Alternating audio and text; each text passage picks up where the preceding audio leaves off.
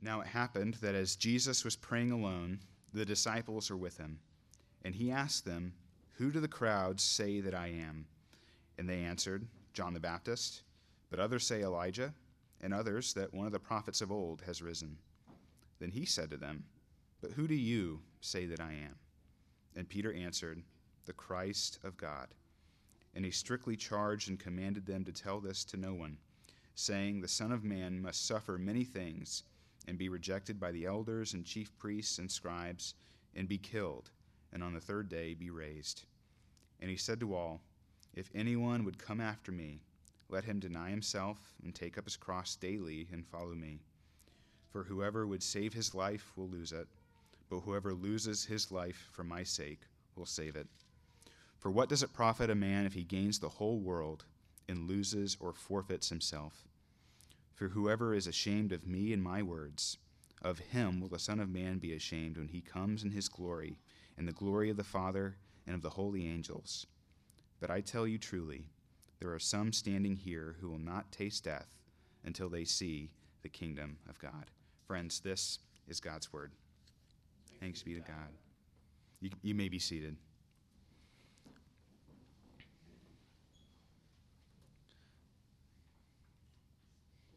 So when I was in high school, my family took a summer trip to Colorado. The reason why we went was because my sister was playing in a college softball showcase. She was getting recruited by some schools to play softball, and so we went to watch her play. And when we weren't on the softball diamond watching her pitch and hit and do her thing, we were doing Colorado stuff. We were hiking trails, we were rafting rivers, we were avoiding bears, basic survival stuff when you're out in Colorado. And we went on one hike as a family, and when we were on this hike, we came across a sign that had a really interesting bit of trivia on it. It said that we were at the Continental Divide. And for those of you who aren't familiar, the Continental Divide is this imaginary boundary in the United States that determines where water ends up in the lower 48. So if you're a drop of water, whether you're a raindrop, a molecule in a river, or a stream, if you fall on the eastern side of the Continental Divide, you're heading to the Atlantic Ocean. But if you fall on the other side of that divide, of the Continental Divide, you're going to the Pacific. So this is this boundary marker in the United States that determines where all the water ends up. Now, it's an interesting piece of trivia, but what does that have to do with Luke chapter 9 or our passage? Well, what I want to suggest is that Luke chapter 9 acts in a way as a continental divide in Luke's gospel, that there is a pivot point or a hinge that's being made by Luke, who is recounting the life and events of Jesus, that in the early chapters of Luke, from chapter 1 all the way up through the midpoint of chapter 9, where Luke's emphasis is for us to get to know who Jesus is, what makes Jesus unique and distinct, and why should we follow this Jesus. But from the other side of Luke chapter 9 all the way through the end, the shift focuses away from who Jesus is on to what Jesus came to do. So you could imagine Luke 1 through the midpoint of chapter 9 describing Jesus' identity, who he is, and then you can look at the rest of the Gospel of Luke from chapter 9, and really you can put your finger on chapter 9:51 and go all the way to the end and look at Jesus' activity, what Jesus came to do, and subsequently what Jesus is calling us, his followers, to do. And so we get, so leading up to this hinge moment is this interaction between Jesus and his disciples, where Jesus brings his followers together and he asks them point blank the question, who do people say that I am? And that's been the question that I've been putting in front of us these past few weeks as we get to Jesus. Who is Jesus? And Jesus asks his followers with no pretense, with no nuance, who do people say that I am? And then he gets some answers, and then Jesus says, well, who do you say that I am? And then the answer comes from Peter, representing all of his disciples, and says, you are the Christ. You are God's promised Savior, Deliverer, King. And then from then on, Jesus begins to talk plainly with his disciples about what he's come to do.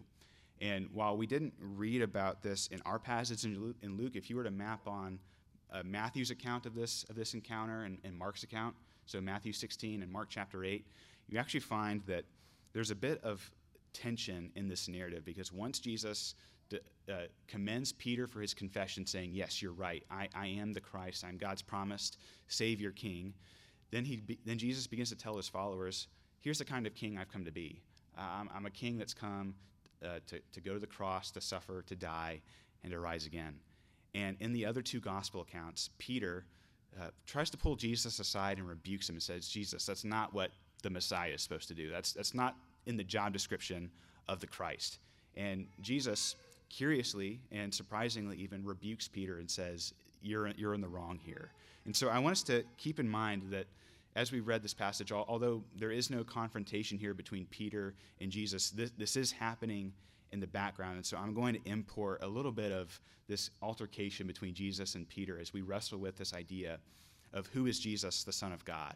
And as we do that, I want us to focus on two things together in our time. I want us to look at first what Jesus came to do, and then secondly, what Jesus calls us, his followers, to do. What Jesus came to do, Jesus came to be our king, but the king that goes to a cross. And what Jesus calls us to do, he calls us to follow him to the cross as well. So let's unpack this first idea of what Jesus came to do. In our passage, we see directly from Jesus in verse 22 what Jesus came to do. See, Jesus has just confirmed with his disciples that he is the Christ, he's God's promised Savior King. And on the heels of that great profession, Jesus uses a title to describe himself that we encountered earlier in Luke's gospel, but he brings it back. It's that title of the Son of Man. And the Son of Man comes from the Old Testament book of Daniel, and it's this mysterious figure that rules as God and with God. And Jesus is appropriating that title of Son of Man onto himself, that promised Savior King of old. Jesus says, I am that person. But then Jesus goes a step further, that he takes this idea of the Son of Man, this promised Savior King, and he connects that idea to something that no one else in the Jewish tradition had ever done up to that point, and that's to connect this idea of the Son of Man to the theme of suffering, that the Son of Man is one who suffers and dies. And do you notice the word must in verse 22? Jesus says that the Son of Man must suffer many things and be rejected. What Jesus is saying here is that he's not so much predicting what might happen to him when he goes to Jerusalem, as much as he's saying, this is what's going to happen to me when I go to Jerusalem. You notice the difference? So Jesus isn't saying, I'm going to go to Jerusalem, and when I get there, I might be persecuted, I might suffer, I might die. Jesus says, no, friends, we're going to Jerusalem, and when we get there, I'm going to be arrested. I'm going to be tortured. I'm going to be shamed. I'm going to be put to death.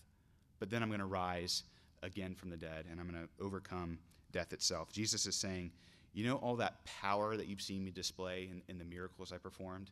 Well, I'm going to lay all of that down. You know all that authority that I've demonstrated in my teaching, how people hang on every word and says, there's no one who's ever taught like this person. I'm not going to use my words to command an army or exercise my authority over other people. I'm going to use my authority to serve. Jesus says, you've seen all the evil I've cast out of people as I've encountered the demonic and even exercised victory over the evil spirits. You see, I'm going to be overcome by that evil so that I can destroy that evil once and for all. See, Jesus isn't so much predicting a possible future as he's telling the disciples plainly what's going to happen. And because Jesus talks about his mission in this way, that he can't renew the world unless he is a king who suffers and dies, that he can't do away with all the evil in the world unless he is overcome by that evil and he's put to death. You see how in Jesus putting it in those stark, plain terms that causes Peter to be uneasy, because he doesn't want to follow a leader who gets defeated. He doesn't want to follow a leader whose own power is overwhelmed by the power around him. And so the math doesn't compute in Peter's mind, and it doesn't compute in anybody's mind as well, because you see, Peter knows, and the disciples know, both from their personal experience and really just from a standard history class, that people don't win by losing. People, especially kings and empires and rulers, they win by winning. They win by overwhelming all the power and forces that oppose them. And so Peter is saying that Jesus, this isn't how kingdoms are ushered in. They don't come in through weakness. They don't come in through defeat. Kingdoms are established by victory. Kingdoms come in by winning. And Peter has this expectation that all this power that Jesus has displayed over nature, over disease and death, over the evil spirits of the world, Peter is expecting Jesus' power to continue to remain undefeated and grow and get greater and greater. But Jesus curiously pulls aside Peter and says, "No, Peter, you're in the wrong here." The idea of a crucified king was repulsive to Peter, and Jesus says, "No, that's exactly the kind of Messiah I need to be. In order for me to be the Messiah that you need me to be, I need to be a Messiah that suffers. I need to be a Christ that's crucified." For Jesus is in effect telling Peter that he cannot have the kingdom he cannot ultimately have the kingdom that God said he would have, except by way of suffering. That the kind of kingdom that Jesus came to bring doesn't circumnavigate or circumvent suffering. It actually goes through the path of suffering. And so Peter gets called out by Jesus. He's rebuked in this altercation as that Peter pulls Jesus aside and says, "Jesus, I don't think you get it." And Jesus says, "No, Peter, I don't think you get it."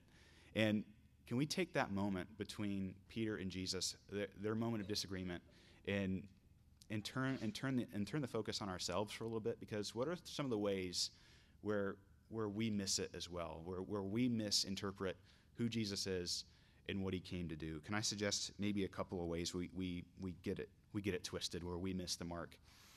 First, I think that this interaction between Jesus and Peter shows us how dangerous it can be for us to come to God with an agenda, to come to God with our plans and tell God to sign and date here, please.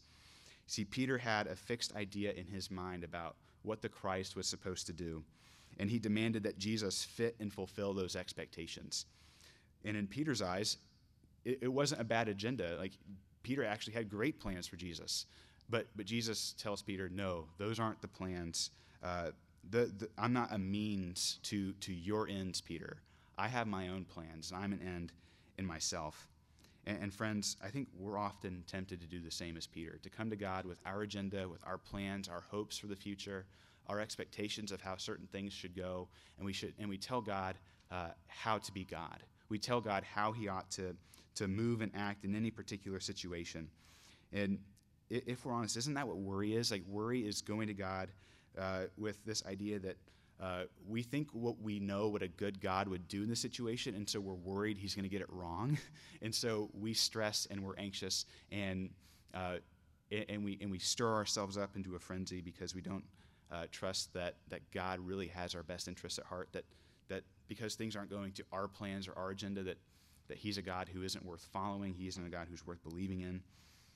Jesus is saying that for us, it can be disastrous and ruinous for us to come to God with our own agenda and our own plans. Even if we think they're good plans, Jesus says that they might be, that if our plans are to be fulfilled, that might just give us the opposite result or impact that we were hoping to receive. And so this altercation between Jesus and Peter can show us how dangerous it can be at times to come to God with an agenda rather than just trusting that God has a plan, that God is working out his purposes in our lives and in the world, even if it means that it's not going according to the way that we hope or expected. And so the challenge for us in this instance is, do we trust God to be God when things aren't going the way that we hoped? As the plans of our lives aren't unfolding in the way that we wanted to, can we trust that God is still doing something even in the midst of it, even if we can't understand it or see the whole picture the way that he does? But second, though, this interaction between Jesus and Peter helps us see that suffering and glory, that self-denial and happiness are not mutually exclusive. In Peter's mind, it's inconceivable that the Messiah, the one with the greatest power, would ever be rejected and suffer and die. And in our day, we're tempted to think that if that suffering is intolerable, that if something is going wrong and we're feeling some suffering in our life, it must mean that God is displeased with us, or maybe that we're doing something that we shouldn't be doing, and so, or maybe that if we're suffering, maybe God doesn't even exist.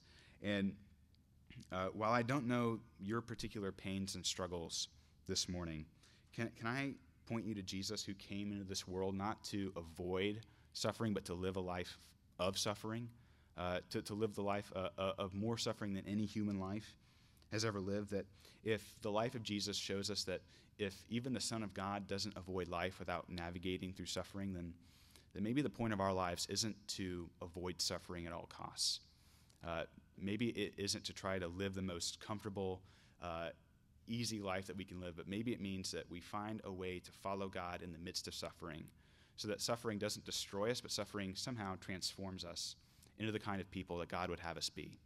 So, and if we can look at the person of Jesus whose suffering ultimately led to glory, then we can trust God with our sufferings, that while we don't understand the pain and things we might be enduring in this moment, that if the story of Jesus tells us that suffering is a precursor to glory, then maybe we can trust God in the midst of our suffering and know that he will bring beauty out of the ashes of suffering that we experience. But then thirdly, though, I think in this moment between Peter and Jesus helps us see that Peter truly doesn't understand or Peter really doesn't feel the need that Jesus must die for him. Peter doesn't understand that Jesus must die for him. Peter thinks that he's a good person, he's morally upright and respectable, and that he and God are on good terms. But what Jesus is trying to tell Peter is that the reason why Jesus came into the world is because no one is good. That there's nobody who is standing rightly before God, and so including those people who have it all together.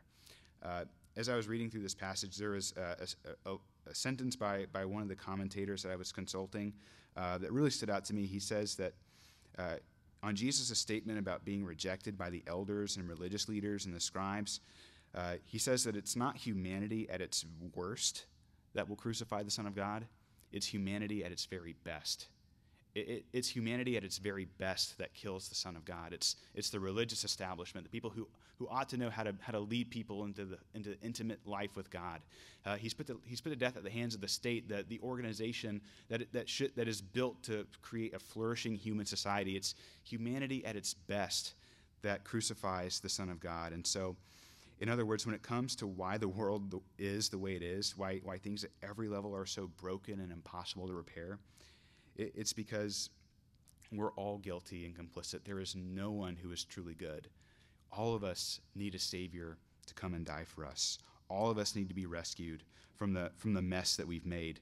No one is good, Jesus says. And Jesus says, unless I suffer and die in your place, you'll never have peace with God. You'll never experience true rest. See, Jesus came to be the king, and he came to be the king that we need. And the king that we need wins by losing. Jesus goes to the lowest depths in order to be raised to the highest heights for us. He said he must suffer and die and be rejected, but he also says he must rise again. He must come back from the dead. And if that's what Jesus came to do, then what's he calling us to do? That's our second point. What is Jesus calling us to do? Well, simply put, friends, Jesus is calling us to go to the cross with him. Jesus says he must go and suffer and die, and friends, he says we must go and die too. Now, our quote of reflection from Dietrich Bonhoeffer comes from his book, The Cost of Discipleship. And Bonhoeffer says, when Christ calls a man, when Christ calls a woman, when Christ calls a person, he bids them come and die. And that's what Jesus is calling us to do. And if you look at verses 24 to 26, Jesus says, if anyone would come after me, let him deny himself nothing, take up your comfort, and follow your dreams. Right? That's not what he says. That's what our world wants us to embrace. That's the message that our culture is telling us to live into at every moment of our lives. But Jesus says something different. He says, if anyone would come after me, let him deny himself and take up his cross daily and follow me. That's the call of Jesus. Negatively put, it's deny yourself and pick up your cross. Positively put, Jesus is saying, come and follow me. And Jesus gives us some reasons why we ought to do that. You notice the 3 4s in verses 24 to 26 for that purpose clause. Jesus says, why should you deny yourself, take up your cross, and follow me? Verse 24, because if you try to save your life your way, you're going to lose your life. But if you lose your life by going my way, you're going to find it. You're going to experience life. Verse 25, Jesus says, because why does it matter if you get everything else in the world, but you get it at the cost of your own soul? What's the point if you get all the amount of success and acclaim that you set out for, if at the end of the day you forfeit the most important thing, your very soul? And then in verse 26, Jesus says, because if you don't take up your cross now, you're not going to pick up a crown later. If you're ashamed of me and my words, Jesus says, I'm going to be ashamed of you on that day when my kingdom is fully established. Jesus says, if you don't take up your cross now, you're not going to pick up a cross later. Now, these words of Jesus have been called a lot of things. They've been called countercultural. They've been called unintuitive. Some people would say they've even been called crazy. But one thing we can't say about Jesus in these words here in this passage in Luke is that they're not loving. See, we read these words and we find out who the real lover of life is in this passage, and it's Jesus. Jesus says that if you really love your life, if you really want to live a life of meaning and purpose, it's not found by following your intuitions and going your own way. It's found in following after me, of laying down your right of self-determination, to laying down your sense of control, to laying down your ambitions and following after me. And in this call to pick up our cross and follow him, Jesus isn't saying that we should somehow hate ourselves or be filled with self-loathing or self-hatred. Jesus is just saying, forget yourself. He's saying, put your ego to the side, that what I'm looking for is not self-actualization, it's self-abdication. It's someone who follows Jesus at the expense of our own reputation, our own sense of our own definitions of success and purpose, that we chase after Jesus with everything that we have. And author C.S. Lewis puts it this way, and I think it's very poignant in the way that he says it. He says, this principle runs through life from top to bottom. Give up yourself, and you will find your real self. Lose your life, and you will save it. Submit to death of your ambitions and favorite wishes every day, and death of your whole body in the end. Submit with every fiber of your being, and you will find eternal life. Keep back nothing. Nothing that you have not given away will be really yours. Nothing in you that has not died will ever be raised from the dead. Look for yourself, and you will find in the long run only hatred, loneliness, despair, rage, ruin, and decay. But look for Christ, and you will find him, and with him everything else thrown in. When you look for Christ, you will find him and find everything else thrown in. And so, friends, what does it look like for us to die to ourselves? How can we take up our cross, particularly as we head into the season of Lent, where we walk with Jesus to Jerusalem on the road to his own suffering, death, and resurrection? This would be a great question for you to wrestle with this week, both individually and then corporately, whether that's in a community group or with a group of trusted friends or a mentor. But let me share some ways that I was thinking through this question of how to answer. What does it look like to pick up my cross? So here's maybe some ways that I'm going to commit, and then maybe you can take them as well and expand on them. But what would it look like for me to take up my cross? I think first it might be to die to my alarm clock, that we can make time to meet with God in his word and prayer, wake up a little bit earlier in the day in order to spend time with God, so that I carve out time to spend time with Jesus before the day gets too busy. Or I can die to my sense of being right, where I can confess my sins and own up to my faults in my relationships with my spouse, my kids, my church community, my neighbors, where I can extend forgiveness where I've wronged others, and I can receive forgiveness where I've been wronged. Or maybe we can die to our reputations this Lent, where we are unashamed, we're unafraid to embrace our Christian identities, whether it's on campus or at our jobs or in our careers or in our neighborhoods, that we can let people know that we're Christians, and that matters more than our own advancement or our popularity. That we can tell our friends that we go to church and we'd be happy to pray for them, to take what's going on in their lives to our God, who has the power to work and move in the lives of others, where where we can even share what we believe with others as opportunity presents itself. That we can die to our reputations. But thirdly, though, maybe that we can die to our bank accounts, where we don't go along with the culture that the highest good of our lives is to